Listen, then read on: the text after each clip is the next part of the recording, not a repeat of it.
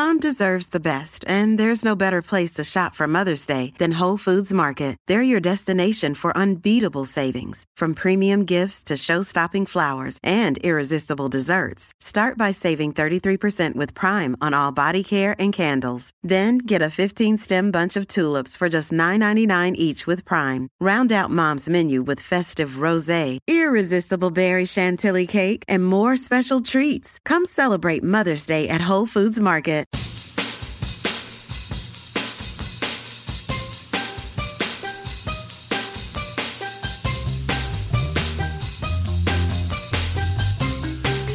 All right, ladies and gentlemen, it is the Bad Christian Podcast. We're not back, the Matt. Big Show. Not the Big Show. Definitely Fuck not them. the Big Show. This is This is the one that's more Christ-centered.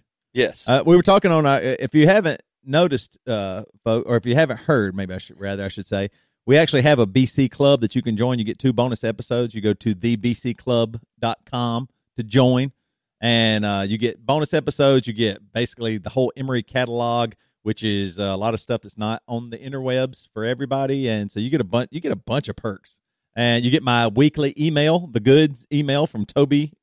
I mean, people love it. I get compliments all the time, and we even read new members' names, new clubbers' names here. I'll read them in a minute, but what I wanted to talk about for a second is that this one, it's funny because I think you do go through different stages of life, and we were talking on a recent clubber episode that I've started praying again. I was telling you that, and I've noticed that it really feels genuine because I'm older and grizzled and lived through some real shit. Like now when I see teenagers or 20-year-olds on TikTok talking about God will do this for you, and then I'm like, you haven't lived through anything, I don't think.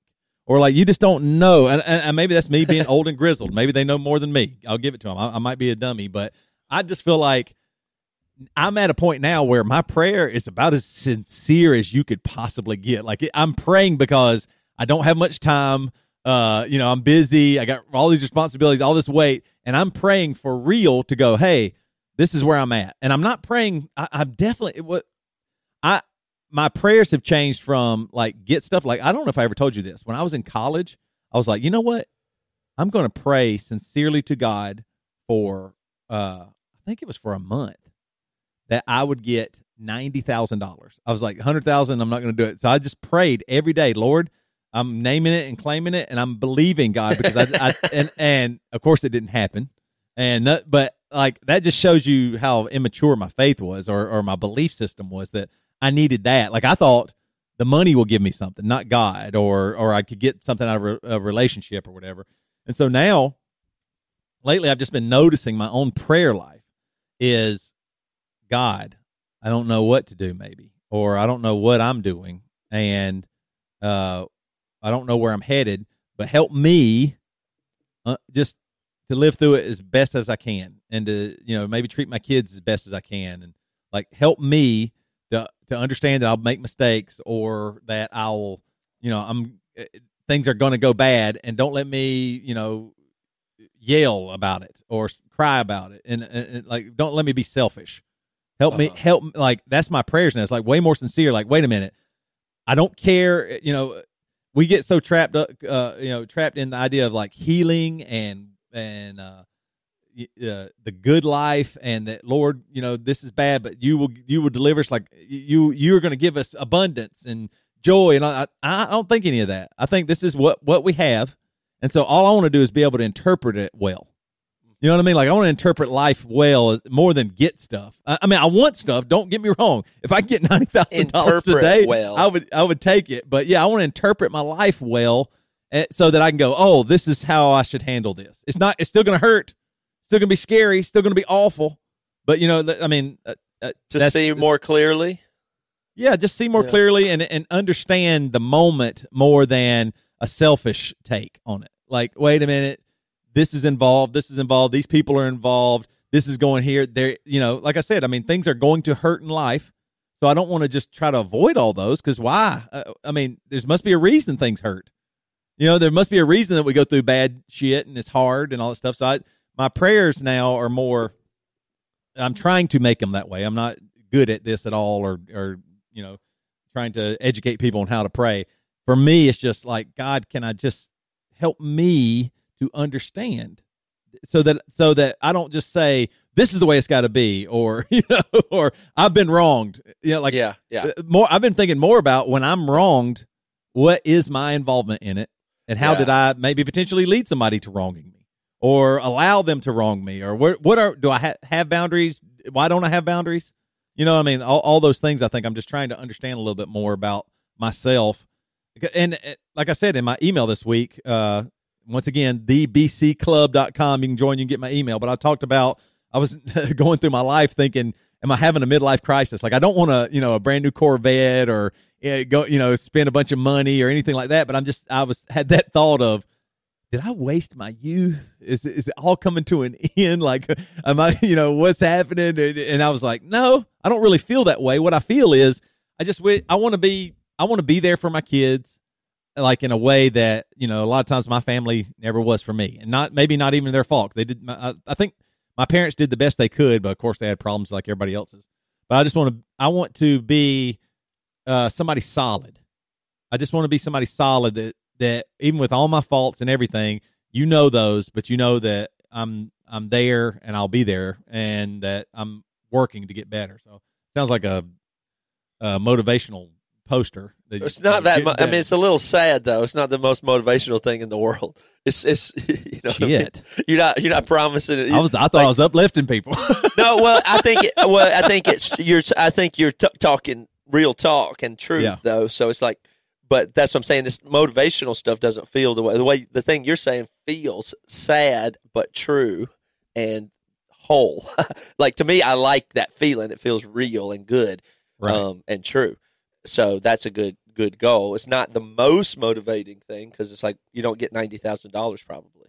Right. But 100%. So yeah, what's $90,000? I know that's what I'm saying. Like, what the things that I value?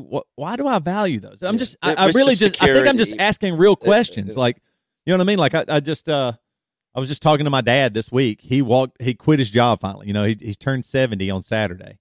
And he's been talking about it forever, about quitting his job. And he said, one day they're just going to make me mad, and I'm just going to walk right out of there. And that's what he did. He said stuff piled up, and he had been trying to tell people about it. And he said, I said, how'd you tell him? I said, you go up there to the boss man's office? He said, no, I called him back there to the warehouse where I'm at. And he called him back there, and he said, when the boss man showed up, he said, here's my keys. I'm going to be leaving. And so now he doesn't know what to do with himself because my dad's like, just unbelievable. His identity is wrapped up in work, and now he's a little bit scared. Like, oh, I don't have work anymore. So what am I going to do? He said, so he quit a couple of weeks ago now, I guess. Every day he's been working in his yard like crazy, just working in his yard. Like, that's good. Like, yeah, it is, but he needs work. Well, he needs it. He needs relationships, and the only ones he had were ones at work that were negative, that he fantasized about leaving, and then hoping that it negatively impacted those around him. Right. So his remaining relationships are negative ones, which he hoped for negative outcomes, and then has achieved that. Yeah. So now he'll have to go from the place of having a relationship. Now his relationship is just his own self. So now it'll have to be those things in the yard that are wronging him. Yeah. Have to be the leaves wronging him until he can form some new relationships, if he can and will try. But that'll be his challenge. What relationships will he seek to form from here? Yeah, I don't. That's what it'll be about. The funniest part is he still has to get in a jab at me. Like he can't not. So he goes, I was into it. I was talking to him about it, everything. And he goes, yeah, but I guess now I'm like you. Don't have to work it at all.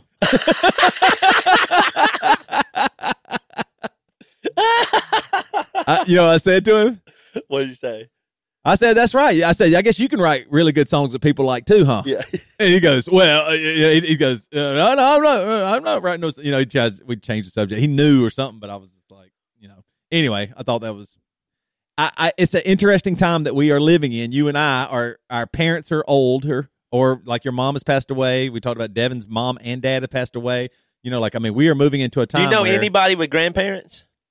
No, I don't think I do. I just thought of that the other day. But do I even know anybody that has grandparents? I mean, No. Like grandparents I means do. parents. Like right. If somebody says grandparents, they mean parents.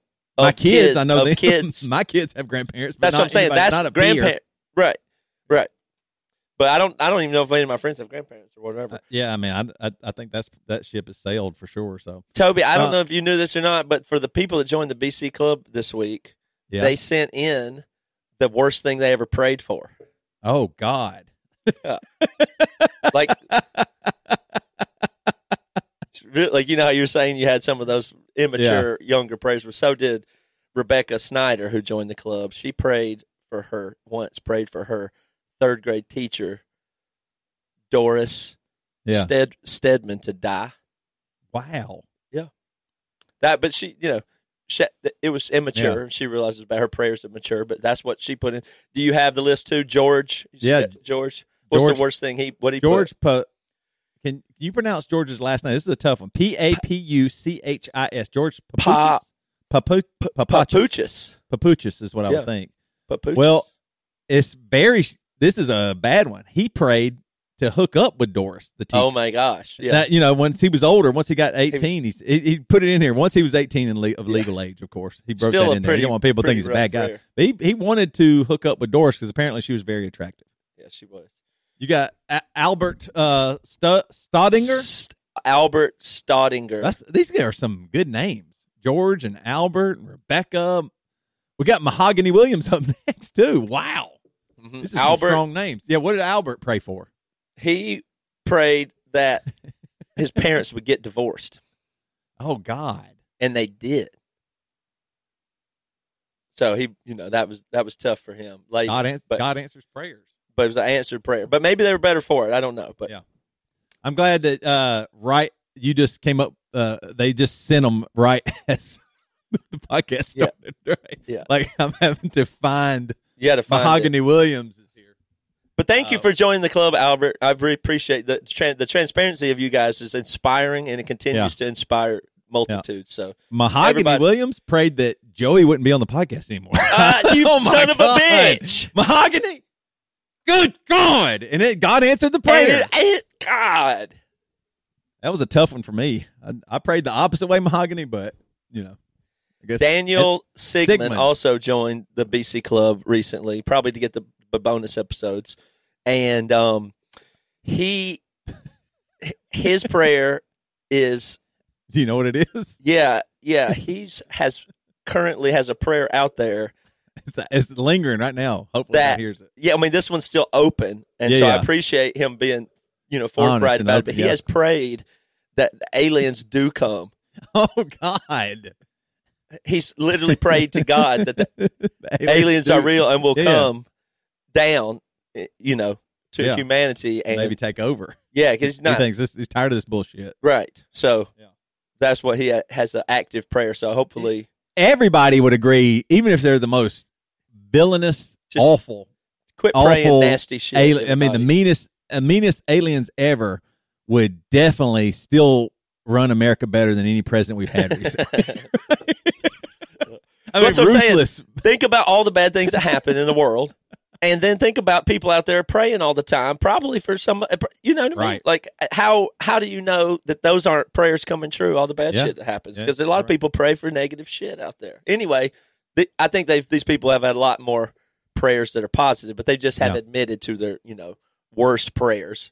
So thank you for transparency, everybody. One more thing we got to say before we get to the conversation today, and that is big. We're going on tour. Yeah, we got big stuff coming this year, and this is just the warm up to fireworks for coming later. But Songs and Stories, our acoustic act that is calm, that's intimate. It's kind of like podcasting and music. Play a bunch of hits, very intimate. Those shows are so fun. That act has come a long way, and it seems to continue to sell more and more tickets and be a more viable thing. So we keep putting more into it and adding more dates and improving it. We just did the stream of it. But we've got dates coming up for that in April, at the end of April and the end of May. And at the end of April, that's the 28th, 29th, and 30th, we're going to be in Chicago, Grand Rapids, and Detroit. So those are going to be Sunday great. in Indianapolis. Oh, and Indianapolis. So 4 of those. 4 dates. At the end of May, we're going to do that South by So What Fest in Texas, and we're going to go to Emery's most favorite market, probably, San Antonio, and do a Songs and Stories, which is going to just probably be unbelievable. And Houston. But you remember that San Antonio show we had? It was so good. One of the last times we've been there. Yeah. So if a fraction of those people come to the Songs and Stories, that's just going to be, I know that's going to just be probably one of the best ones. So that's very exciting. And then this is go just to emerymusic.com to get those tickets. We'll have more fireworks coming this year, but this is all we've got to announce at this time. But yeah, get those tickets at emerymusic.com. And don't forget 10% off at Marriage Supply with the code BCPOD. And then you want to run an ad from Jordan from the Horny Housewife? Yeah, Jordan from Horny Housewife podcast has been working with us and doing ads for Marriage Supply. So let's let her tell you a little bit about Marriage Supply. Right on. It is never a bad time to add a new toy to the fam, okay? A new toy to the collection. Men, you want to help your woman feel supported in her self-pleasure journey? Get her a fucking new toy. That will give her the stamp of approval that she's looking for. So trust me when I say you're going to want to check out marriagesupply.com. They know that sex and marriage can get stale, can get repetitive, and what's better and what's more intentional than getting something to add to the bedroom, okay? There's something for him, there's something for her, there's something for both of you. And don't forget lube, okay? Always. Why not? Why would you not? Why would you not? Why not? What does it hurt? Makes everything better. MarriageSupply.com is a great website. It's super easy to use, super wonderful prices. That's my favorite part, with both him and her in mind. They also have these awesome curated boxes where it comes with a little bit of everything, a nice little surprise for you both. It's a great gift as well. And they are amazing, and they're giving all the Freaky Fam listeners a discount, okay? So you can use my code HOUSEWIFE and get 10% off your order. That's marriagesupply.com. You know I put all this ish in the listener notes so that you don't forget. Do your husband or wife a favor. Do a just because gift. Flowers die, okay? Silicone is forever. I vote the surprise route, but if you need some guidance, shop together. Get turned on together. Pick something out that you've never tried before, something new and shiny. Okay, Toby, so we're going to jump to the conversation with Warren. If you want to set that up, any? How do we find Warren? Yep. So Warren, I'd been following a little bit of his story for a while, and just because, like, after doing True Man and talking about masculinity, and I mean, learning a lot more about how men are lonely and disconnected from friend groups, and seeing it in the church where men are just valued as maybe an usher or something, or they're not really connected with their faith and God. And so I stumbled upon Warren, and he's been. He grew up. He worked diligently early on in his life in the feminist movement, and then started moving towards seeing men kind of getting left behind. And so he has a book called The Boy Crisis, and it's phenomenal. This is a great. It's not an interview. I would say it's more like just a learning event. More than us interviewing him. I just feel like this is something that. I feel like men are getting left behind and lost in a lot of what is going on in our culture now. And we need men, and men need to be recognized and understood. And there's a lot of mental health issues, a lot of loneliness. There's a lot of disconnect, like I said. And Warren has a lot of stats his book is it's like a textbook. The information in the book is a lot. It is a lot, and it will totally change your mind about raising boys and where men are headed. So yeah, let's bring on Warren. Good morning. Good morning. Are you Toby? I'm Matt. Toby. I'm Toby. And you're Toby. Glad to meet you. Good to meet you as well. Thanks for your time today. We really appreciate it. Oh, I'm looking forward to our doing this together. That should be fun. And it's morning for me, but where are you? I'm in California, just outside of San Francisco. Excellent. It's morning for you. So where are you located? I'm just up above you in Seattle, and Toby's over there in Illinois. So he's in the afternoon. Yeah. He just had he's about at lunchtime. Cross country show here. All right. Yeah, it's a cross country show. We've done it that way for about 7 or 8 years, so we just kind of used to it. Nice. We have a little bit of an interesting story. We grew up in South Carolina in the Bible Belt, and then got out of there to pursue our band. And so we moved to Seattle all together, and our band has done really well. We're still in it, still touring, doing really well with it. And Matt ended up staying, and I married a girl from the Midwest. So I'm in Champaign, Illinois. Yeah, but we're career rock musicians and independent creators and podcasters, entertainers type of people. And I do think that's relevant to our discussion today because we, grew up in the rural South and, like I said, Bible Belt and in a very conformist type of culture that we, never did fit in too well. And that's been the theme. And then we found this music community and the, DIY punk music and stuff like that. And we kind of have rode that as a way to, deal with some of the stuff that I see and found a lot of common people with common problems and had encounters with a lot of the stuff that you talk about in your book. So we thought it would make a great convo. Terrific. And what's the name of your band? It's called Emery, E-M-E-R-Y. E-M-E-R-Y. Mm-hmm. Very good. Not related to the university, which is E-M-O-R-Y. That's right. Yeah. That was near us, in Atlanta area. But I was thinking that maybe since you're from that area and you have a Clemson shirt on. Mm-hmm. Oh yeah. I want to tell you too. It's so interesting how I stumble upon guests. I'm almost certain that I first found out about you on TikTok.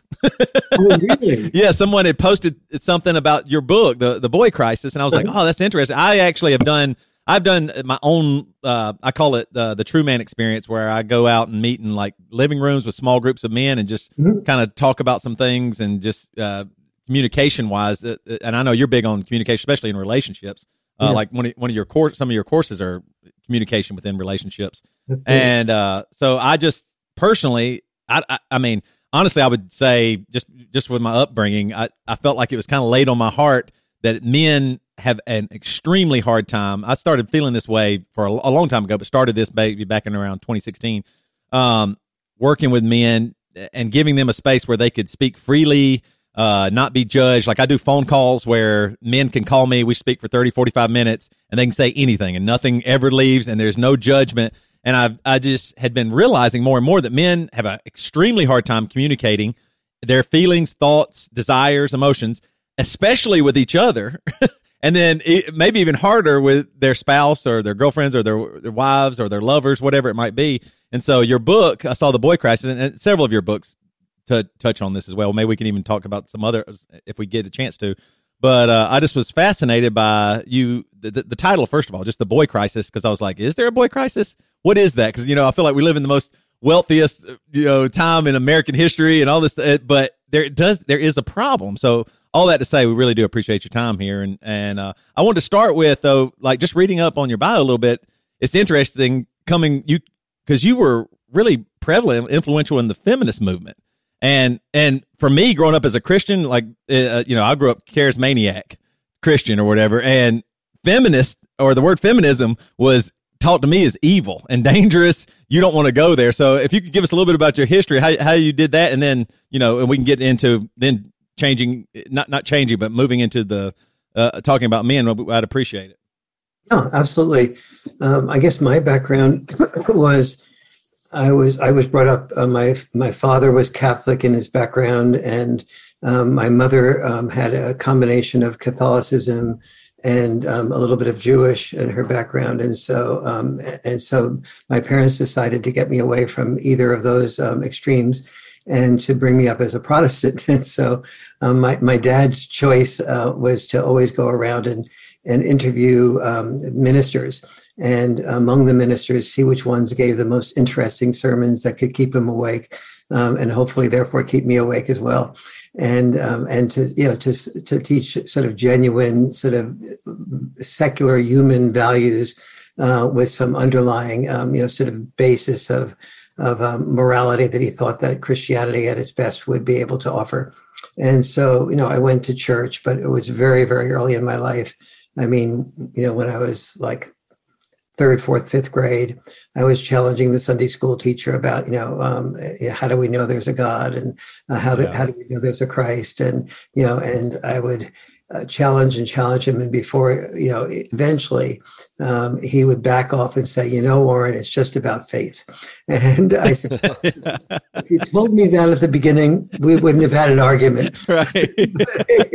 If you want me to believe in some magical theory, about something that will solve problems, etc. So that said,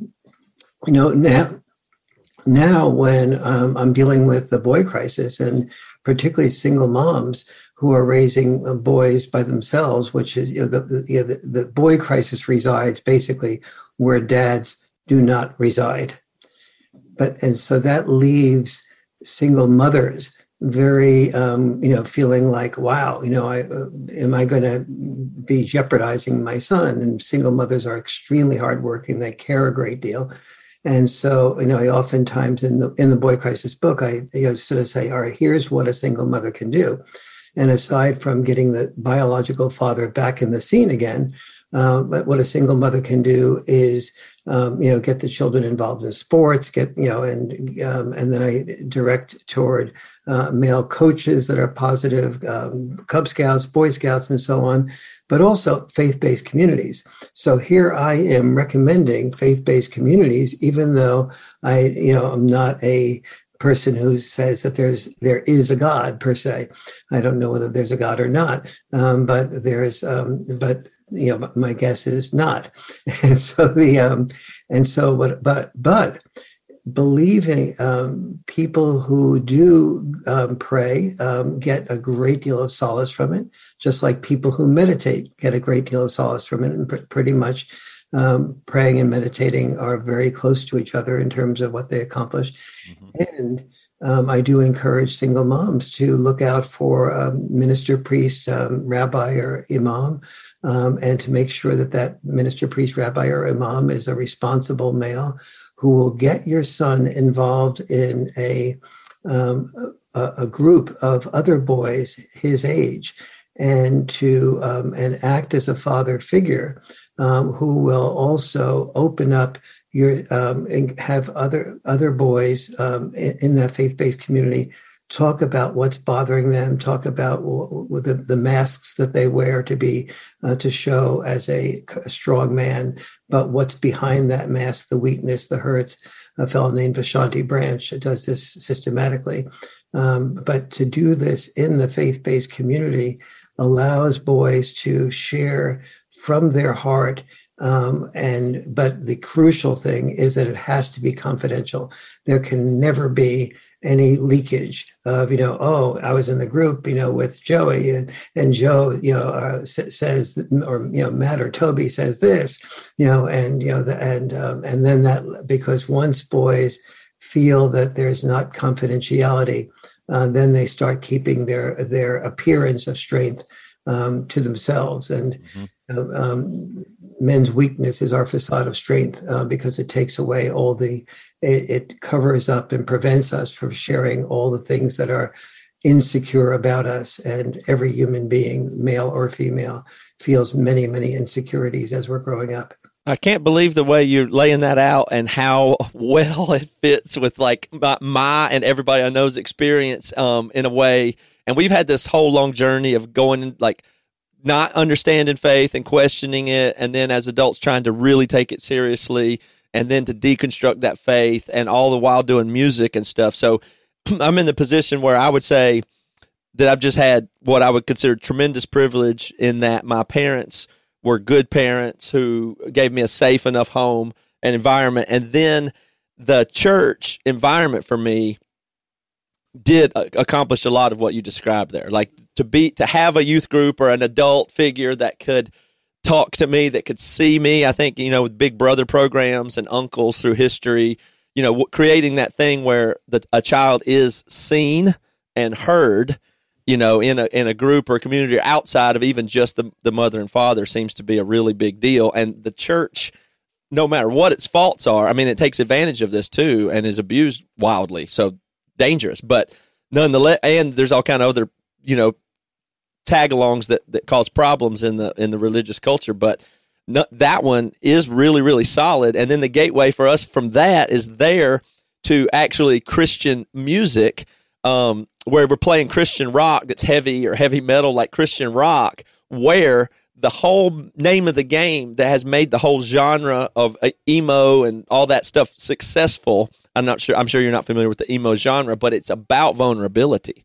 It's about the songs that are going to work the best, and the heroes in that genre of music are the ones that are best able to be vulnerable and say what their weaknesses are. The whole genre is about expressing your weakness, and then there's the spiritual component, and it just comes right out of that. So that I think that's super fascinating. But that's kind of the path that a lot of us have taken and gotten the benefit out of that. And I just can't imagine where a lot of the people that I know that are successful or entertainers or in this genre would be if they didn't have those components, to be able to work out their vulnerabilities and weaknesses and be seen and accepted and have, because we learn by modeling as children. So if there's nobody to model it from, then what have we got, Well done. Would you send me some of the songs that manifest exactly what you're talking about, especially during vulnerabilities? There's so much that goes on every day with as you know, I was deeply involved with the feminist movement many years ago, and it was sort of, I guess, the leading male feminist in the world, and spoke all around the world on the importance of feminism. And and now I've begun to see that, but feminists made this huge mistake of saying that because men earn more, we have more power. When in fact, what normally happens is that men don't usually earn today, especially, that much more or more at all until they have children. And when they have children, they often give up their dream of being a musician, a dream of being, because the music is a very variable in its pay, as you know. Yeah. Someday you could be a big, the Beatles, and the next day you could be nothing. But 99% of musicians never make enough of a living to be able to support a wife and children, and so they end up having to give up that dream. The same with authors, the same with actors, the same with artists. We have the word starving artist for a reason, because the chances are fairly good. Not only will you starve as an artist, but you certainly will not be able to support your wife and children, especially if your wife has decided to be full-time with the children. So there's an enormous need so when men give up their dream, the glint in their eye, when children are born, and they decide they need to quit being, say, an elementary school teacher and become a principal or a superintendent of schools, and then they hear that if they do become the superintendent of schools, that men have all the power, that there's more women in education than there are men, but yet men are the principals and the superintendent of schools. This shows you that men dominate all the powerful positions in society, and that appears to be true from the feminist perspective and from maybe some women's perspective. But what most people and families know is that earning money is not power. Earning money is often forfeiting power, and in order to earn money that somebody else spends while you die sooner. Because the great majority of men who would prefer to be that elementary school teacher rather than deal with administration every day and bickering parents and boards of education and so on. But they do that because they earn twice as much, even though they work twice as often as much. And they stress out more, and they oftentimes have jobs that they don't like. And what we in the feminist movement did is we took something that was the male sacrifice and we called it male privilege. We took something that was the male sacrifice and called it male power. And that left a lot of men feeling that, they spent their life trying to make sure that their children had opportunities that they never had. And then and then in the traditional family, they were appreciated for earning that bread. But with feminism, they were criticized for earning that income as if they were the oppressors and as if they were oppressing women and keeping women back, as opposed to giving women the opportunity to either be full-time with their children, full-time in the workplace, or do some combination of both. Mostly when children are born, moms have three options: work full-time, children full-time, or some combination of both. And dads usually have three options also: work full-time, work full time and work full time, or work overtime if they're an executive, or work 2 jobs or 3 jobs if they're a working class person. Mm-hmm. That describes a lot of people that I know everybody I know in where I live, there's the dads that make a ton of money and are not around their family, and they're not happy. And I would never trade places with them, even though they make quadruple what I make, not in a million years. Yes. But the way that the guys in our band, we've been able to make this life where we're a lot more like stay-at-home dads that have a career. And so it's just, the thing about working full-time for a boss and his company is something that I've known from a very early age that I would be completely allergic or unable to. Like, that's part of it. It's like, well, I'm never going to be able to conform to that anyway. Like, I won't ever be able to do that. So, just avoiding that. It's always seemed like a trap to me to have a job where you work a lot, whether or not you make a lot of money. This is so insightful on your part, Matt, because the people who understand this at a large level are the Japanese millennials. And in the Boy Crisis book, I talk about this word called karoshi. And karoshi is Japanese for death at the desk or death from overwork. Mm-hmm. And now the Japanese millennials have one of their favorite games is called karoshi, and everybody in the game gets a karoshi figure, and then you have to go ahead and win at the game by climbing higher and higher on the ladder of success faster than anybody else. And if you're the first person to get to the top of that hierarchy of political power, corporate power, religious power, whatever structure you're climbing, when the person who gets to the top of the hierarchy first commits suicide. Oh my God. Because what the Japanese millennials understand is that that person has committed suicide as a human being in exchange for winning as a human doing. Mm-hmm. And the story of masculinity throughout history has been the story of disposing of yourself as a human being. For extrinsic reward. For extrinsic reward, which provided status. But if you look at status carefully, the other way of looking at the word status is to think of it as a social bribe. Every generation had its war. And in each generation's war, we said, Uncle Joe there, whose picture is on the mantle, he was in the Marines. He died in the Marines, but he was really a hero. He died for our country in World War II, and we should all really be, in honor of him. And so that young boy, maybe 8, 9, 10 years of age, who's always being criticized by his parents, is thinking, okay, if I really want to be, instead of criticized, if I really want to be honored and praised and respected, I can join this next generation, my generation's war. And so what the boy is being trained for is to be disposable as a way of being a male. Now, in the old days, he was disposable in war. Today, we need fewer boys and men in war. Or he was disposable in the old days as a sole breadwinner. Women didn't. Today, fortunately, a much higher percentage of women are sharing the responsibility of breadwinning.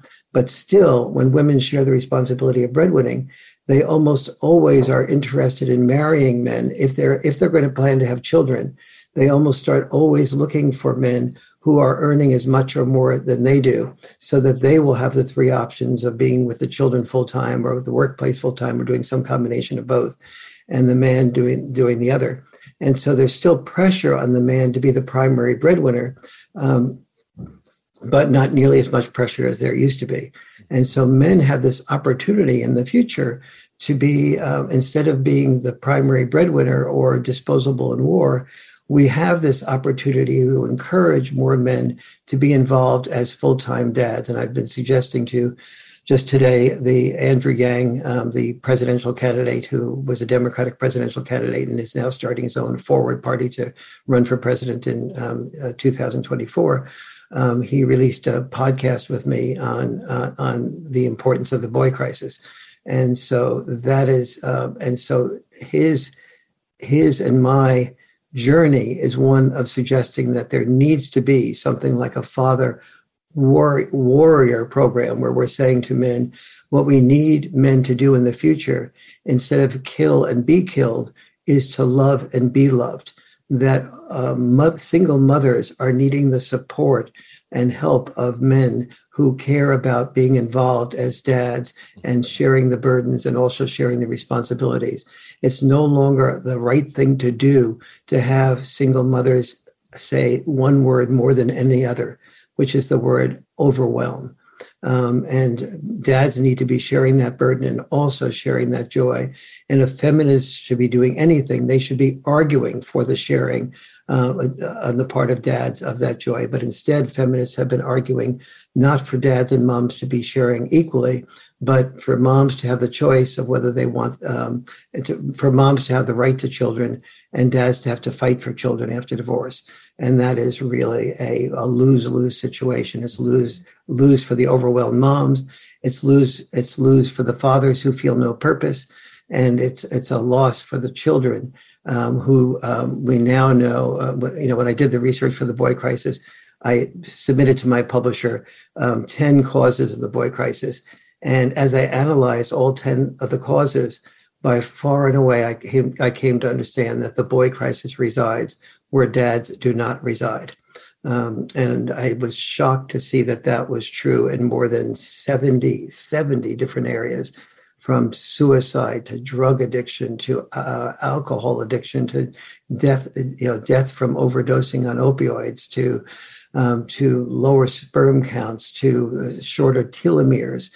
It's just amazing the degree to which dads are helpful. And so one of the big explorations for the boy crisis was not just asking, not just showing the evidence as to why dads are so important, but but understanding what the differences are between dad-style parenting and mom-style parenting that lead to the children who do best having what I call checks and balance parenting, where both mothers and fathers are bringing the best of what they have to offer in their propensity, for example, on the part of mothers to be more nurturing and protective, on the part of fathers to encourage risk-taking and doing roughhousing, doing many other things like that lead to the children raised by both parents simultaneously to do much, much better. I'm a huge fan. I don't know how familiar you are with Robert Bly, poet and author. Yeah, Robert and I were friends. Oh, no way. We attended each other's workshops. He came to my home and my second home in Idlewild, where we had a men's weekend together and did and just walk, talk, and planned at that weekend the Men's Health Network. Oh wow, that is amazing! I didn't know that. That is so cool. But one of the things that he talks about, and I was going to ask you about it. It feels as if, like you're talking about, boys. There used to be a process or like a transition from childhood to manhood, and then you were recognized by other men as now being a man. And now it seems like we have traded some success that is ultimately empty in some way, like financial success. There's obvious value to it, but there's not a recognition now of, you graduate high school, go do something. Or, you better get a college education, and then people get screwed over with a student loan, or, they at every step, there's not in this culture, it's like, okay, now you're on your own, prove that you're worthy or something like that. And it feels as if boys don't know now because they've always just, like you said, war or work was always just necessary. It was just, it's just necessary. So that's just what you do. Now it feels a little lost because not only those things seem to, like my father worked his whole life and he's not happy. You know what I mean? Like he didn't feel fulfilled. He thought, I'll work really hard, provide for my family. I know there's some joy in providing for us and taking care of us, but now, he's in his late 60s, about to be 70. He's thinking about retiring. And he doesn't know what he's going to do with himself. Yes. And so now he feels empty. And I saw that growing up, that he wasn't ever happy with his job, and it took him away from us, and he wasn't ever fulfilled, even though we had money. And so there's not this real transition. And then he just thought, do what I do, because what else are you going to do? You're in Greer, South Carolina in the 80s or 90s. What else are you going to do? Just go do this. And so what is it? There isn't a way now for boys to go, I'm a man and I'm recognized as that, so now I'm qualified, or, what is that? Or do you see that as an issue too? Yeah, first of all, absolutely. Second, I think here's the larger picture of what's happened. Historically speaking, every generation, I was saying before, has had its war. And so there were two senses of purpose almost every male learned to have. One was that he could sacrifice himself in war or risk sacrificing himself in war. And he would have that sense of purpose. I can protect the country. I can make sure that there's no, that we're not going to be ruled by Nazis in the future. And so he could feel proud of himself. Now, he may die in the process, or more recently, especially come back with PTSD, which, and commits, as we all know, men are far more likely to commit suicide after war than they are to be killed in war these days. And, and when they don't commit suicide, they're often dealing with PTSD and traumas for the rest of their life coming from being hurt in one way or the other, psychologically or physically in war. But there are at least fewer men that are needed to do that today than there have been in the past. Secondly, there are fewer men that are needed to be sole breadwinners, as I was mentioning before. So, but that's the good news. And it's also the bad news. The good news is fewer men dying. The bad news is that there's a purpose void. The good possible news is that when a boy is brought up by a father and a mother, he usually tends to have this happen with him. The mother and the father begin to start identifying what his or her talents are. If it's a girl, the same basic process with a girl, but more intensely with a boy. And so the mom is more likely to say something like, sweetie, you are a good singer. You could be you could be in a band. You could be, you're great at the drums. And the mom is likely to see the gift that the child has and imagine that child making a living and being a star with that gift, even though there may be a million other people with about that same level of talent. I'm 100% certain that that describes me, at least. I think, Dev, No, well, you've proven. No, what you took to get to be successful with a band required something else other than talent. It required discipline. It required perseverance. And that's where the dad tends to come in. The mom often sees the dream and encourages the dream and imagines, even in her own mind, that this person could be an Olympic, gold medalist. But the dad, is much more likely to say something like, well, if you really want to be an Olympic gold medalist, here's the sacrifices that it's going to take. It's going to mean that you're going to have to lose a lot of the ability to go to your friends' parties. You're going to have to be focused on the discipline of this. And the kid says, okay, I can do that. But then in the final analysis, the kid wants to go to the parties. The kid wants to play the video game. The kid wants to do, something else. And dad is more likely to say some version of, listen, you're going to make these sacrifices. I'll make the sacrifice of taking you to the practice sessions, but you've got to make the sacrifice of practicing and doing your homework, and at the same time keeping your grades up. And then the kid often feels, "Oh, you're being so mean. I have to have a life. I have to enjoy myself too." I said that, and the dad is more likely to say, "That's okay. If you want to enjoy yourself, you go ahead and enjoy yourself, but don't expect to be the Olympic gold medalist by having a balanced life."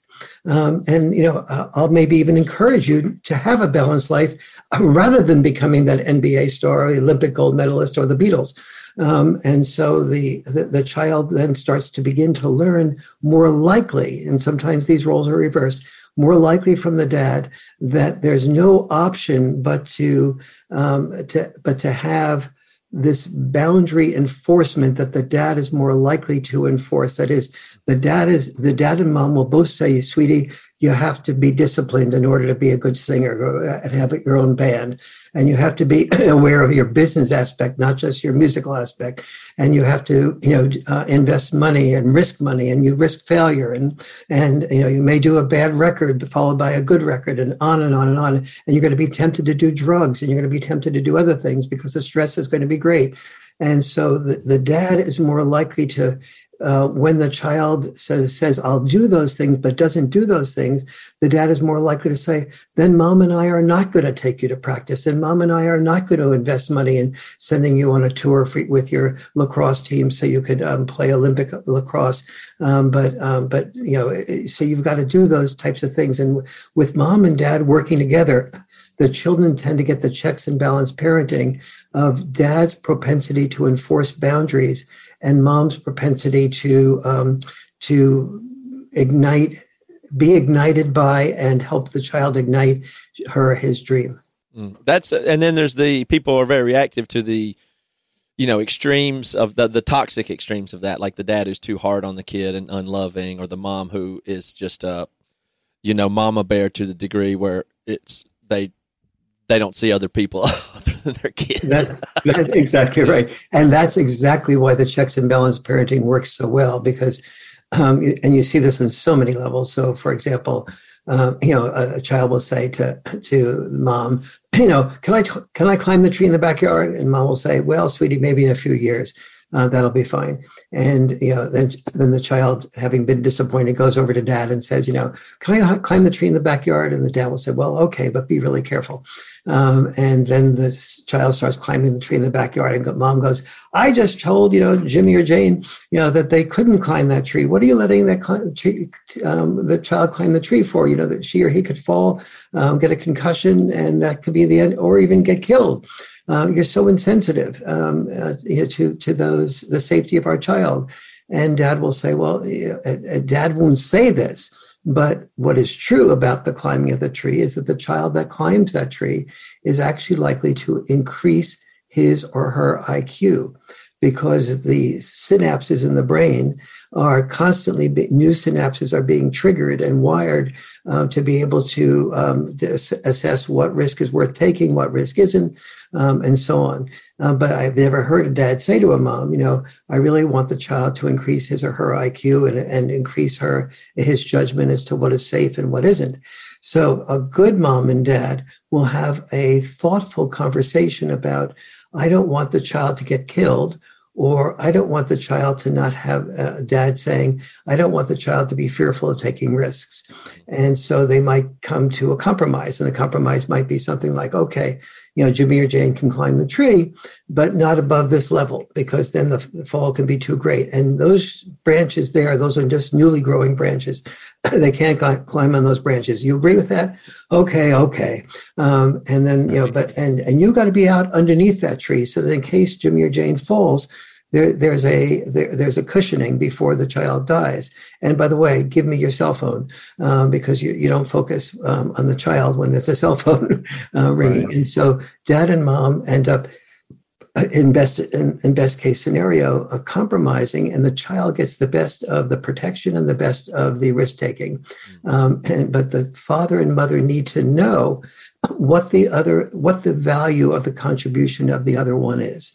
And so when I started to do the research for the Boy Crisis book, I was astonished at the degree to which dad-style parenting, things like roughhousing, things like teasing, which mothers, when a father teases a child, it's usually the father that teases, not the mother that teases. And the mother often thinks of that's really insensitive. You made the child cry. And very frequently, when a child has not had a history of being teased, she or he will cry when being teased. And the mother will often think of that as insensitive on the part of the father. But the father doesn't understand. He teases, but he doesn't understand how to explain to mom the value of teasing. And so I looked through all these parenting books and magazines. I couldn't find a single explanation of the value of teasing. And so when I did the writing of the Boy Crisis, I had to explain to not only moms what the value of teasing was, but also to the dads what the value of teasing was, because even though the fathers are more likely to do it, they're not likely to be able to explain what the value of it is. And then, of course, teasing is a perfect example of what you just said about teasing going too far is toxic. And protecting your child from all teasing is a different form of toxicity, but almost many people can easily see that teasing going too far is toxic. Very few people see that not being teased is a different form of toxicity. Yeah, good-natured teasing is love, is in my view. Good-natured teasing is a little bit like putting vitamins in a fruit smoothie. You get the vitamins, but it goes down more easily with a tease than it does with a direct criticism. Yeah, and that's a line that oftentimes I think dads walk. I walk that myself, and I have to realize, like you said, sometimes I have crossed the line. I've teased my kids, and I was like, oh, that was a little too harsh. And then I had to realize, wait a minute, I have to go apologize, or I can't do that anymore. Or, with my son, there's been times where I'm like, hey, sorry, I was roughhousing, I was roughhousing too hard, or I was too rough on you when you gave up shooting the basketball, or, to me, one of the things I've learned is, and it's hard in this day and age too, to make mistakes because it feels like it lasts forever and your identity becomes the mistake. But I've been learning that trying to repeat it to myself, that it's okay to make mistakes, that I am present in my kid's life. It's okay to make mistakes, but then actually really do something from that mistake, not walk away from it, not avoid it, not run from it, not just go, well, I'm a dad, this is it. Like that is a real learning for me, where I was like, oh, wait a minute, it is a two-way street. My kids screw up and they apologize, or we make them apologize to a neighbor or whatever, if they do something wrong. I can do that too, and then it's okay. And then my kids learn that lesson as well. But it is difficult sometimes, I think, because I love teasing my kids and cutting up, and they love it too. They know that dad, I'm the one that will chase them forever.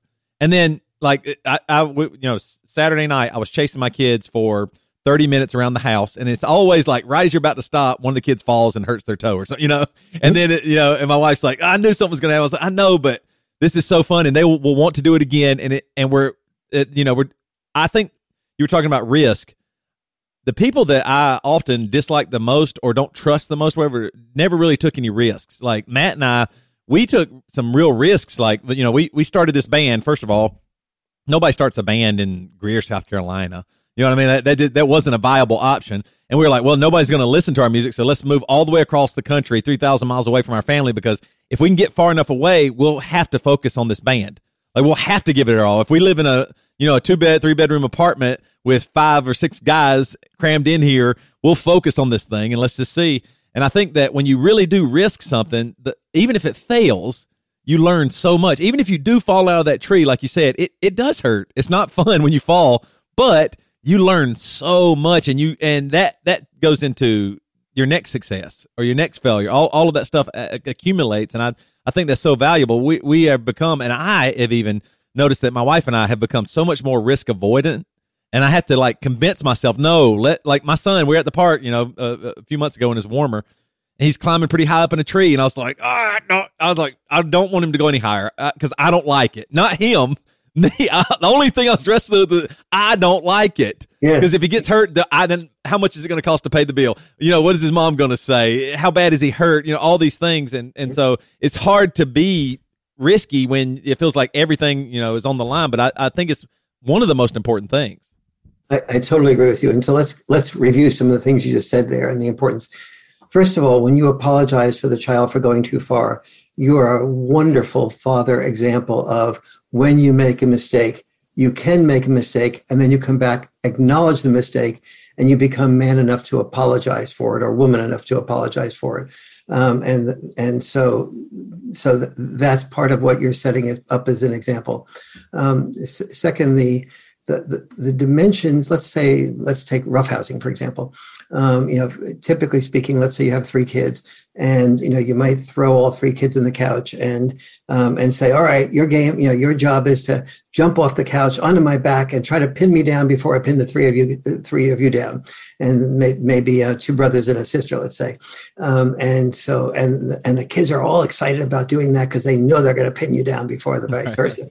And mom is looking on going, oh my God, I feel like I have just one more child to monitor here. There's not 3 kids, there's 4 kids. Yeah, right. But then mom says to herself, the kids do seem like they're having a lot of fun. And I don't want to be too controlling. And I do want, the kids to get to connect with their dads and to bond with their dads. But on the other hand, I feel like sooner or later that somebody's going to get hurt. Well, it turns out that the mom is only about 99% likely to be right. Sooner or later, somebody gets hurt. Yeah. And then somebody gets hurt, and dad says, sweetie, Jimmy, you can't stick your elbow in Jane's eyes as a way of winning at roughhousing. Okay, dad, we won't do that again. Don't worry. So now dad says, all right, we'll go back to roughhousing. Now mom is looking on and saying, wait a minute. You didn't just learn your lesson that somebody got hurt, and now you're telling them to go back to the very process that just led to their being hurt. You really are hopeless and insensitive as a father. But she still tries to keep her mouth shut. Maybe she says a little something, but the kids overrule her along with the dad, and then go back to the roughhousing. This time, the kids go ahead and they do something else that's too aggressive.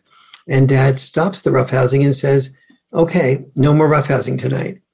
And the kids go, oh, no, Dad, I didn't realize you just before you said an elbow in the eye. Now you're just saying being aggressive versus assertive. You didn't really tell us about that. You knew exactly what you were doing. But you can try again tomorrow night. And mom is sort of now caught between a rock and a hard place here. Wait a minute. He did stop the roughhousing tonight, but wait, he's rescheduling it for tomorrow night. Right. He still hasn't learned his lesson. Doesn't he get it? And so the next night, the dad says, okay, no, none of this, what you did last time that led to the roughhousing being stopped. Now the kids know that if they do that, they're going to lose their roughhousing. So for a little bit of aggressiveness, for a little bit of sticking the elbow in the sister's eye, they're going to lose what they really want, the roughhousing. So they have to postpone their gratification of immediate gratification of pushing sister or brother aside in exchange for a postponed gratification of getting the roughhousing when they postpone the immediate gratification. So the children are learning immediate postponed gratification, but they're able to learn that because a number of things are happening simultaneously. You as a dad have bonded with the kids as a result of the roughhousing, and you've shown that you're not just going to tell the kids there will be no more roughhousing, and then if they do the roughhousing, if they do the aggressiveness, you say you don't repeat yourself. You enforce the boundary of ending the roughhousing then and there. It is the boundary enforcement that separates the great majority of dads from the great majority of moms, and sometimes it's the reverse, and sometimes both parents are terrible at enforcing boundaries. Mm-hmm. But when the dad has used his bond with the children from the roughhousing to enforce the boundary, then the children don't usually have a long-term alienation from the dad because they have this enormous desire to get back to the bonding experience of that roughhousing, that playing, that chasing around the house. So they pay attention to the dad, both because they feel more bonded to him, and B, because they know that when he says something, there is no repetition. There is the enforcement of the boundary is exactly what he says it's going to be, is no more roughhousing for that night. But the dad also doesn't need to make the comment of there's no more roughhousing ever, because he's not so frustrated and angry, which oftentimes a mom will do. She'll do a number of things. She will tend to not take the roughhousing away so quickly if she does roughhouse at all. And secondly, she'll tend to repeat herself. And this makes it very frustrating for the mother who, devoted to the children, has said exactly the same thing that the dad has said. You can't stick the elbow in your sister's eye. You can't be too aggressive like this. But the children just go, okay, mom, okay. And then they go ahead and do it anyway. And mom is sitting there saying, how is it that dad is saying the exact same thing that I'm saying, and I have to say it 100 times, and dad only says it once and the kids obey? That makes me feel so undervalued, even though I'm the one that spends more time with them than the dad does. And the reason is because the dad has just said it once or twice and then enforced the boundaries that he said. This allows the children to get postponed gratification. Postponed gratification is when the children are in school and they're doing their homework, and somebody says, hey, let's play, there's a new video game out, let's play right now. And the child says, nope, I got to finish my homework first, because the child is trained, the brain is trained to have that postponed gratification. So the child does better in school, gets more praise from teachers, gets more respect from other kids. And that doesn't have to be with homework related to schoolwork. It may be practicing basketball, practicing music, practicing acting. Everything that you accomplish something at requires discipline. So you begin to have more, you begin to be a winner.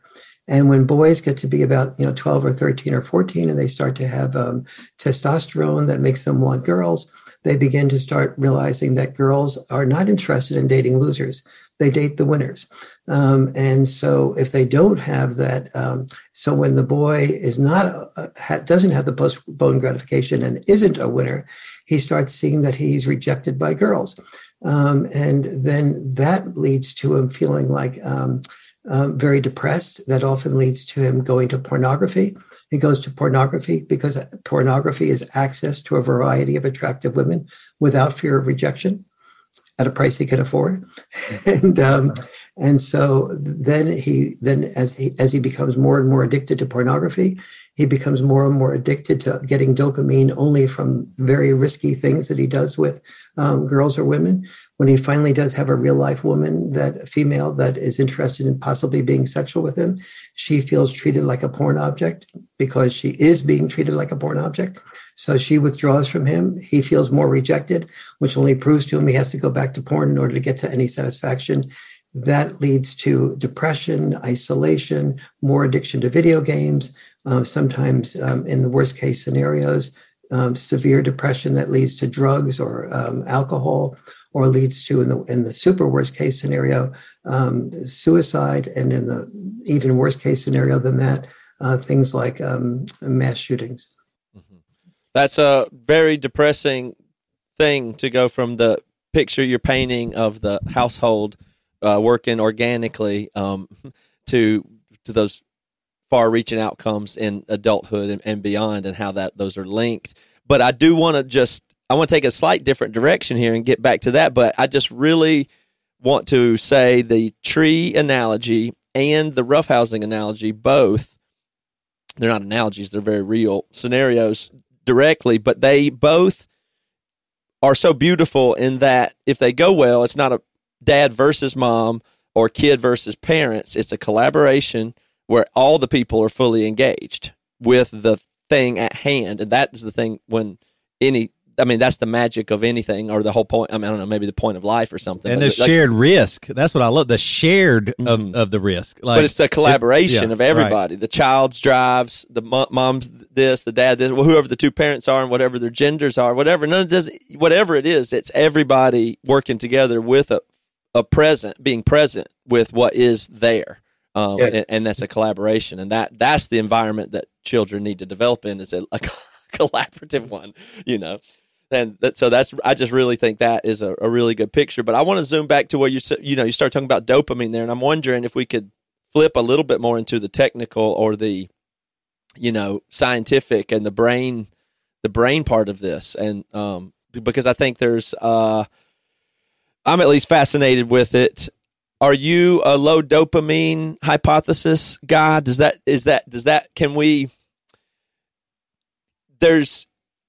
The different wiring of minds and neurodivergence and ADHD and autism here really fit in, and the labeling of that and the medicating of that and what the default state of people are in a neurochemical way seems to continue to come a long way and have been handled both good and bad. So that's a lot more technical, but I'm curious what your thoughts are there.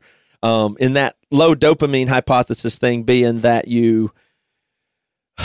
maybe that explains some of the male drive or something like that, is that, or why Ritalin works or something, or the laziness or the apathy. It's like we have to have very exciting things, and that's not every male either, but that range of, is it that there's low dopamine and so we have to do crazy stuff to get motivation?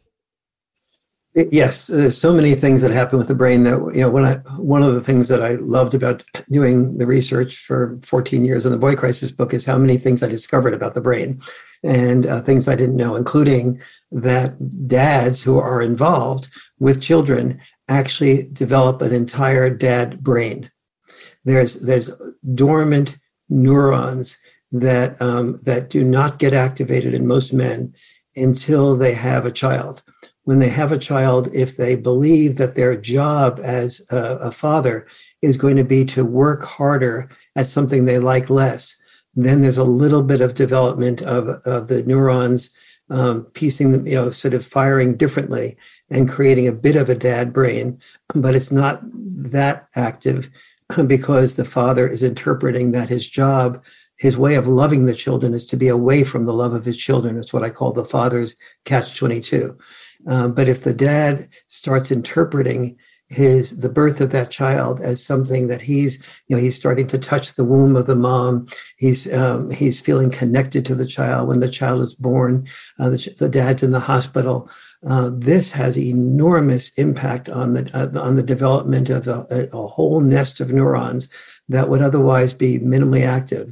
His testosterone goes lower, his oxytocin gets higher. So many hormonal changes happen in the dad's brain that makes him increasingly more like a mom in the sense of attachment to the child.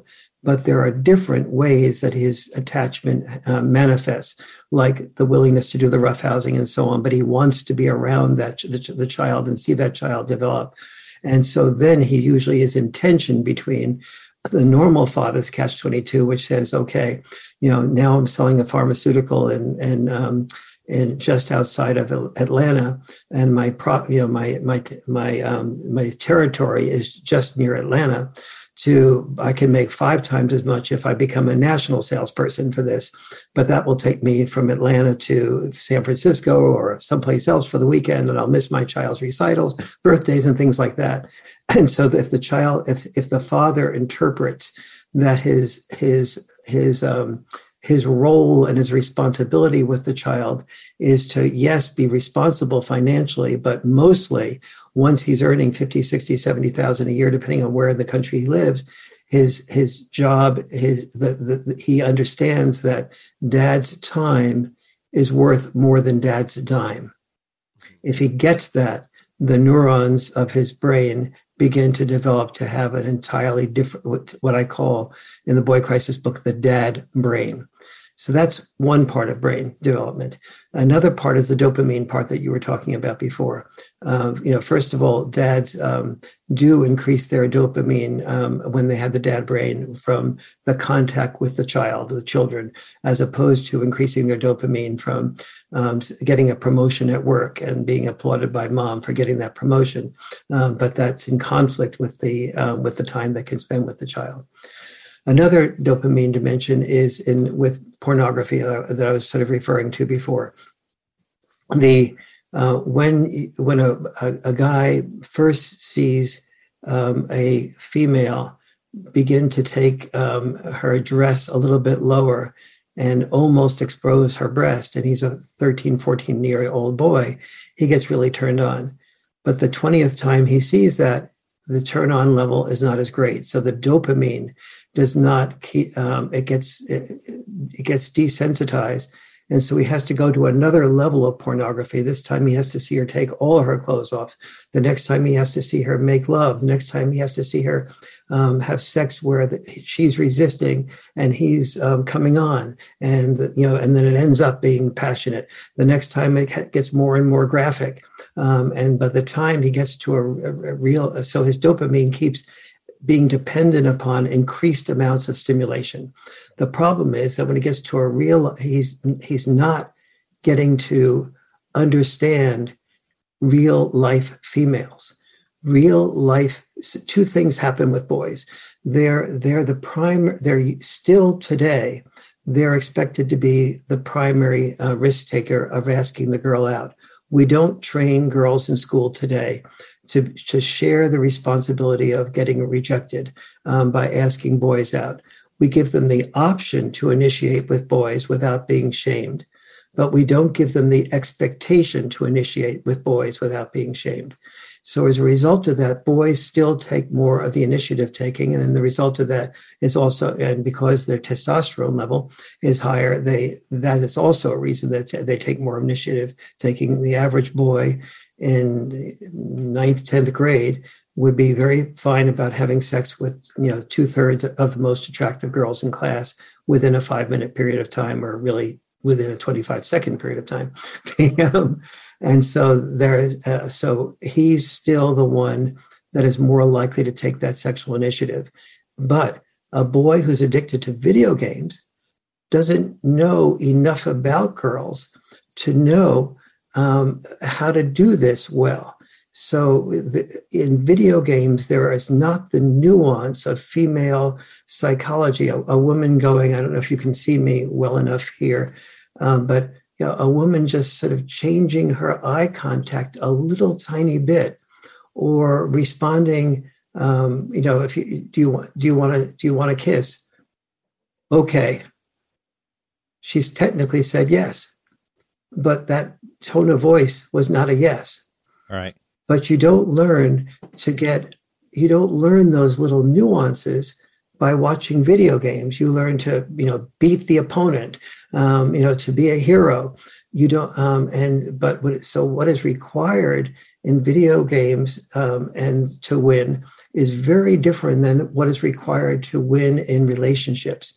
And this has been one of the real things that has made children today, young adolescents today, so lonely and isolated, is because they're increasingly disconnected from the human signals, tones of voice, things that aren't even said, that are said through body language, through eye contact, through very, very slight changes in tones of voice that are not what happens in video games. And so these are just a few of the examples of the way the brain is affected and dopamine is impacted, and how it, and how the addiction to video games and to iPhones are really working against so many young people today, and especially boys, because when a guy asks a woman out on a date, there's about a 99.5% likelihood that he's interested in being sexual with her. When the woman accepts that date, the more he has to offer, that is, let's go to the best restaurant in town, the less certain he can be of whether or not she's interested in being sexual or just going to the best restaurant in town. And so the more important it is for a guy to be aware of the myriad of nuances in female receptivity and non-receptivity, because her nuances are far more likely to have an outcome that is either positive or negative, whereas we all know what his interest is. I mean, it's not that it's his only interest, but that one of his interests is being sexual. Fascinating. There's a section in your book, and I just got the book this last week, so I haven't read it yet, but I've scanned through it, and it's so expansive. It covers so much stuff, from the science to the social to stuff that just, almost it's just, kind of all over the place. But there's something in there about when you're talking about parenting, there's fighting in front of the kids. That was one of the things I wanted to get to and read about, but I haven't yet. So I was curious if you could tell me that's one thing that I know that it's just a very clear thing that I know is not good for kids, and yet that's one of the things that our family struggles with. We are me and my wife and my kids were all in we just do we do a pretty good amount. I come from an argumentative home. It's argumentative people, and fighting in front of kids is, and in that way or with them is definitely something that's in our environment. So I was curious your thoughts on that. Absolutely. This is one of those things where you were talking about before, where Toby was using the thing about going too far, in either direction. So not fighting ever in front of, not disagreeing in front of children and having a little bit of tension is a negative. too much disagreeing in front of children and arguing and shouting and interrupting each other and never hearing each other and having it lead to not talking with each other, and disconnecting from the kids and throwing things around, or that type of thing, that leaves a real negative effect. So the not arguing is a little bit more complex to understand.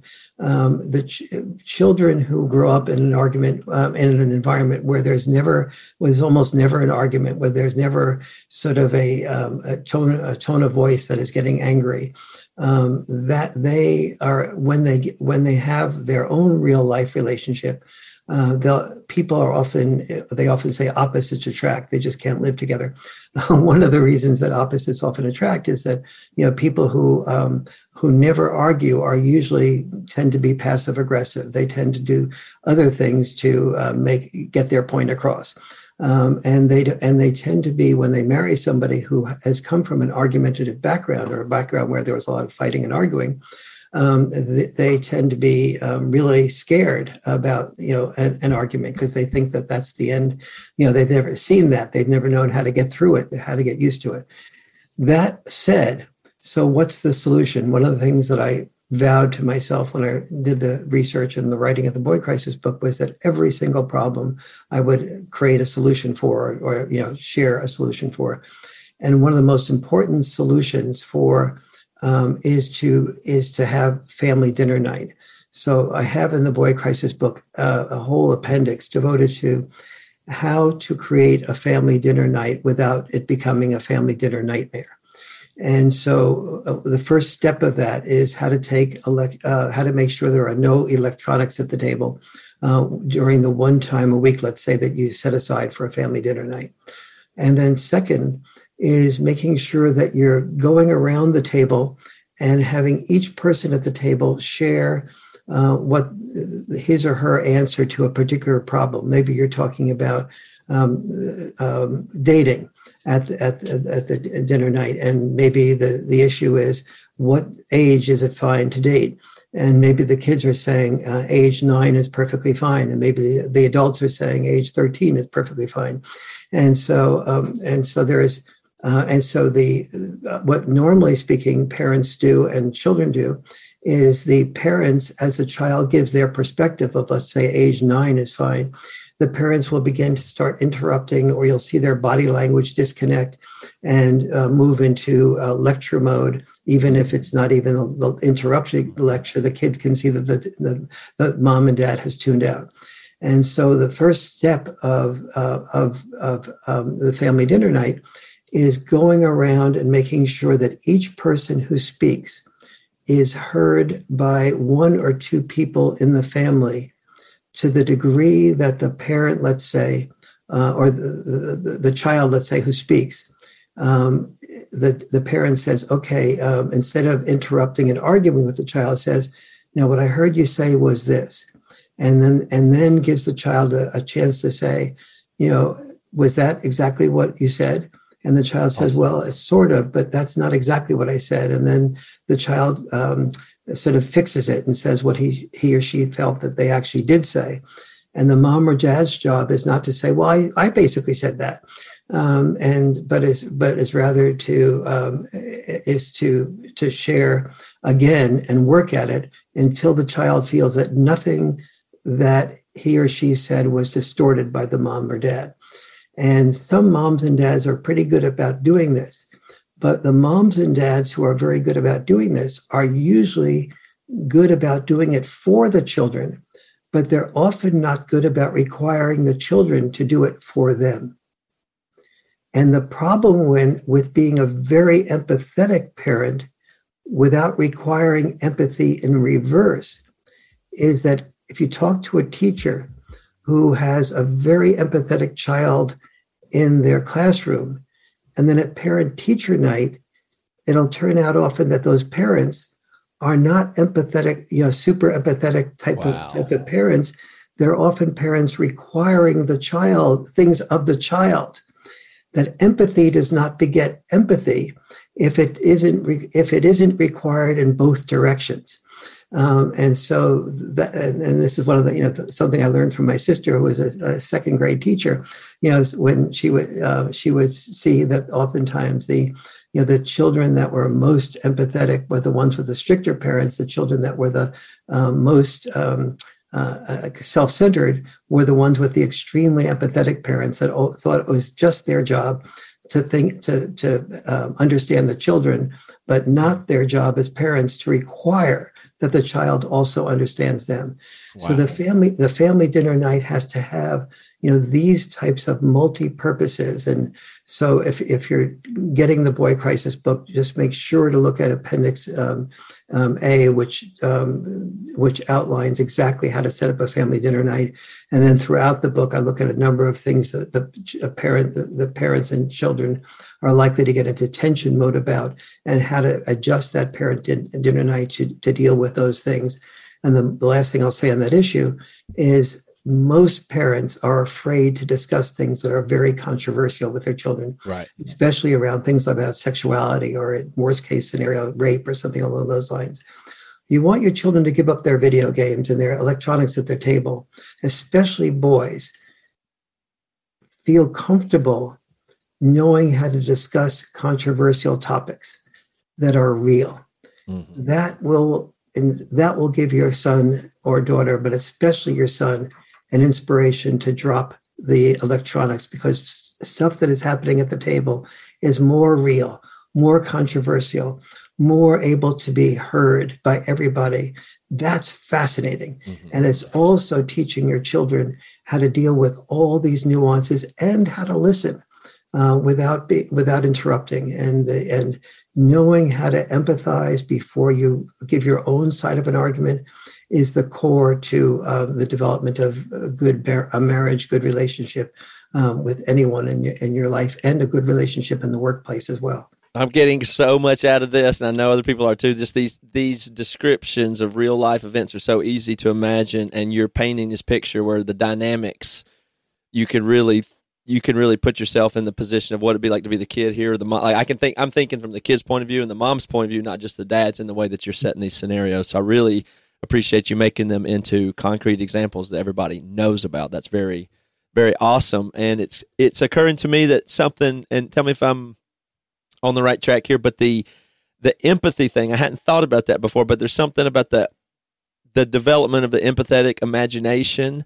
that is required, or that when it's I'm trying to figure out what the unhealthy part of that is. Like if the parent isn't empathetic and the kid doesn't feel heard or safe, then that might cause the kid to become really empathetic in order to have to figure out what's going on in the minds of others, or something like that. When the parents are just empathetic, then the kids learn that it's all about me. They don't need empathy in that situation. They don't need empathy because it's not required of them. But in the reverse, what happens? Go ahead. Where the parents are often when parents are restrict and require something of the child, then the child has to learn to think about my sister when I'm roughhousing. When, like we talked about before, mom and dad need to have time alone and together when they're not disturbed. Mom and dad need to have a date night.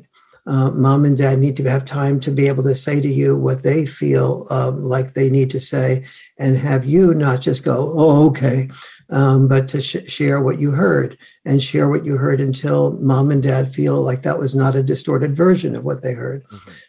And so the empathy has to be a two-way street. And then when the empathy is a two-way street, the empathy becomes a two-way street. That's interesting, because my parents were really restrictive and disciplinary, and I am hugely empathic.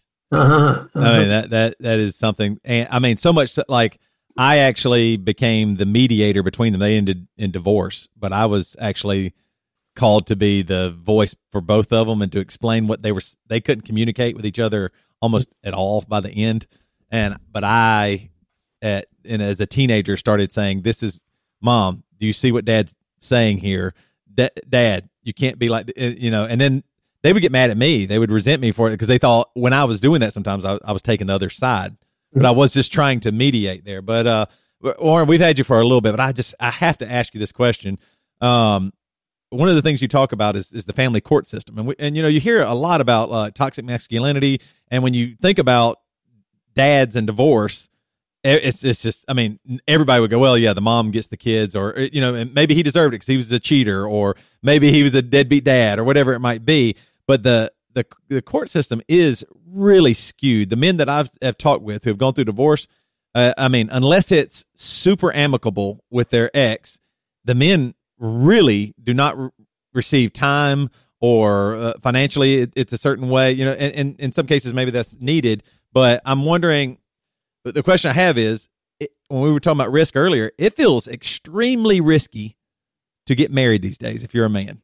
Like, if you're a man, it seems like if it doesn't work out, and we know usually it's at least 50% of a chance that it's not going to work out. You're at the roulette table, you bet on red, and here we go, let's see what happens. Like that risk, do you think men are going to stop getting married? Is that, I mean, what that risk there, it seems like almost so lopsided to like be dangerous for a man to get married, especially with like wanting to be with your kids, or, what do you say to that? Well, first of all, you're absolutely right. But it's most precarious when you have children, because the courts still, almost every judge I know, and I do a lot of expert witness work, and because the research for not only the boy crisis, but for other books I've written, make it really clear that children do so much better when they have four things happening after divorce. Number one, the four must-dos if you do get divorced are the following.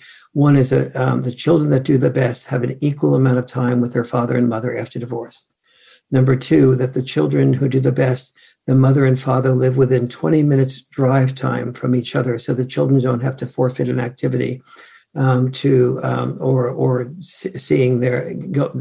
going to their best friend's birthday party in order to see because they're seeing the other parent that lives far away. Number three, that the child is not able to detect any bad mouthing from mom to dad or dad to mom. That is really important. Number four is that the parents be involved in consistent communication counseling with a good relationship counselor after divorce, not an occasional emergency-based counseling, but consistent counseling. Emergency-based counseling, because it's an emergency, usually the parent has to argue their perspective only. Consistent counseling that is not emergency-based often allows, with a good therapist, both parents to understand the other person's point of view and their best intent. So when you have those four must-dos of divorce, the children tend to do much better. However, most judges agree with me about that. But when I'm in court and testifying for that, saying those four things, the judges say, yes, I agree, but this couple, they can't even agree on almost anything. They're divorced, they're fighting. They're here in court. So now that I have to therefore choose to have one parent be the primary parent? The answer to the judge is no. But the judge is far more likely when there is that when the mother is saying something like, well, I'm afraid of the father, or the father raised his voice to me, and is far more likely to be empathetic to the mother who's afraid of saying that she's afraid of the dad than to the father. And so that leads to, in essence, the mom having the right to the children and the dads having to fight for children. So even though theoretically the people who should be calling me to testify in court should be equal numbers of men and women. And for 30 years, until just last year, I never had a single woman call me to say that her husband was the one preventing her from being equally involved with the children after a divorce. It's been always the father saying, I want to be equally involved. I don't want to be the sole parent. I recognize the child needs a mother, and I want her to have the mother. Besides, it also gives me some free time and some flexibility. But I don't want to be left out of the children's lives or just be there every other weekend and one night in the week. And so under those circumstances, the judges are prone, both male and female, to work in the direction of giving the primary custody to the mother. And that is very, very destructive. And so what's happening with marriages today is that women are much less likely to want to be married because the boy crisis has produced many fewer men who are out earning or earning as much or more than the woman and are very productive and successful and highly motivated. And men are becoming more fearful of getting married because if they once they have children, they're far more likely to lose the children. So when they get married, if they do get divorced, they're likely to lose all sources of love. The source of love called their wife, which is now the ex-wife, and also often becomes a source of criticism and hate. Number two, they're likely to lose the children. And that's one of the reasons why they're 8 times more likely during a custody battle to feel so lost that they commit suicide. It's brutal stuff. And who knows where all of it's going culturally. I mean, there's lots of things shifting, and especially with technology and the way, I don't know, it's just, we're in such a time, but I really appreciate the perspectives and the concreteness, and this is controversial stuff. So even the tone of this podcast is like, it's got me very tuned in that feeling, like you said, at the dinner table or whatever. It's controversial almost what you're saying, but it's not about that. Therefore, I'm highly alertly listening, and I think our listeners will get that as well. So I really appreciate the time and attention you put into this topic, because it just, I mean, it touches, if you're just talking about divorce and children, like that's everybody's touched by that, like that scope. Everybody has a child development experience, and almost everybody has close experience with divorce and things like that. And so to keep it real practical and looking at the causes and effects like this, it's just really, really good. Very mindful. I just really appreciate your work. The book is great, and like Matt said, it's so expansive. It's not like, oh well, let me just scoot through a few chapters or whatever. Like, you go into so much detail and give so much examples, and I know you worked on it for so long, and so I just really appreciate it. Where can folks find? I know you have WarrenFarrell.com, 2 R's, 2 L's, and my last name is Morrell, 2 R's, 2 L's. But where else can they find the book, or where else can people find you? Certainly least expensive on Amazon, but if you have the income to be able to support a local bookstore, I really think that's great. Second, there is something that will be coming out that I can make available if somebody emails me, and my email is Warren@WarrenFarrell.com, and the Farrell is Farr, not FER, like Will Ferrell. I'm not that funny, is that I've just finished putting a couples communication course on Zoom. And the best way to prevent the boy crisis is having good communication in your marriage so you don't have a divorce to begin with, so it doesn't lead to the lack of father involvement. And it's pretty much the best way to get through life in general, is to be able to know how to hear people in the way that I've evolved in the 30 years of teaching the couples course. The positive value of the pandemic is that I've had the time to be able to put that on in Zoom form. So if somebody just emails me and asks me about that, I'll give you the details on the couples communication Zoom course. That's great. I'm going to get more from the book too, because I'm glad I have a copy of it. Because it's not it's not even just the stuff we talked about today. There's all kind of stuff about supplements in there and technical stuff and glutathione and right. This got details and levels in that's both social, personal, neuroscience, practical, physical, all this stuff. So, but it's also really extremely readable. That's what's so cool about it. It's extremely readable. Warren, I know you're a busy person, but maybe a few months from now, if there's any way we could bring you back on and talk about that couples communication course, I would love. I know you're busy, so if you don't have time, don't worry about it. But I am fascinated by that. That is one of the biggest issues. The communication within relationships is just. I mean, especially as we're moving into online and virtual and all that stuff. Like, communication now, actually understanding each other, listening, and is now maybe even more crucial than anything else. Maybe it always was, but we'd love to have you back in the future if you have the opportunity, because I'd really love to pick your brain on that one. I would love to do that. The answer is yes. just communicate with me, obviously. And number two, there's nothing that is more important, particularly today's day and age, of knowing how to really hear people we disagree with, whether it's in the family or whether it's Republican and Democrat or or Israeli and Arab. This is the single biggest source of human grief is our natural propensity to be defensive when we're criticized. That's the Achilles heel, the single biggest Achilles heel of all human beings. And there is a way to work around it, but I subtitle my course "The Art and Discipline of Love," love is biologically natural. Falling in love is biologically natural. Sustaining love is biologically unnatural. And so it really takes an art and a discipline to sustain love that literally has never been taught. And so that was the motivation for me doing the couples course. That's awesome. All right, Warren, we hope you have a great rest of your day. We really do appreciate your time. This was great. Thank you very much. It's been a real pleasure being with both of you. You're both Thank you, Warren. Interested, involved, and creative, and it's just been a total pleasure.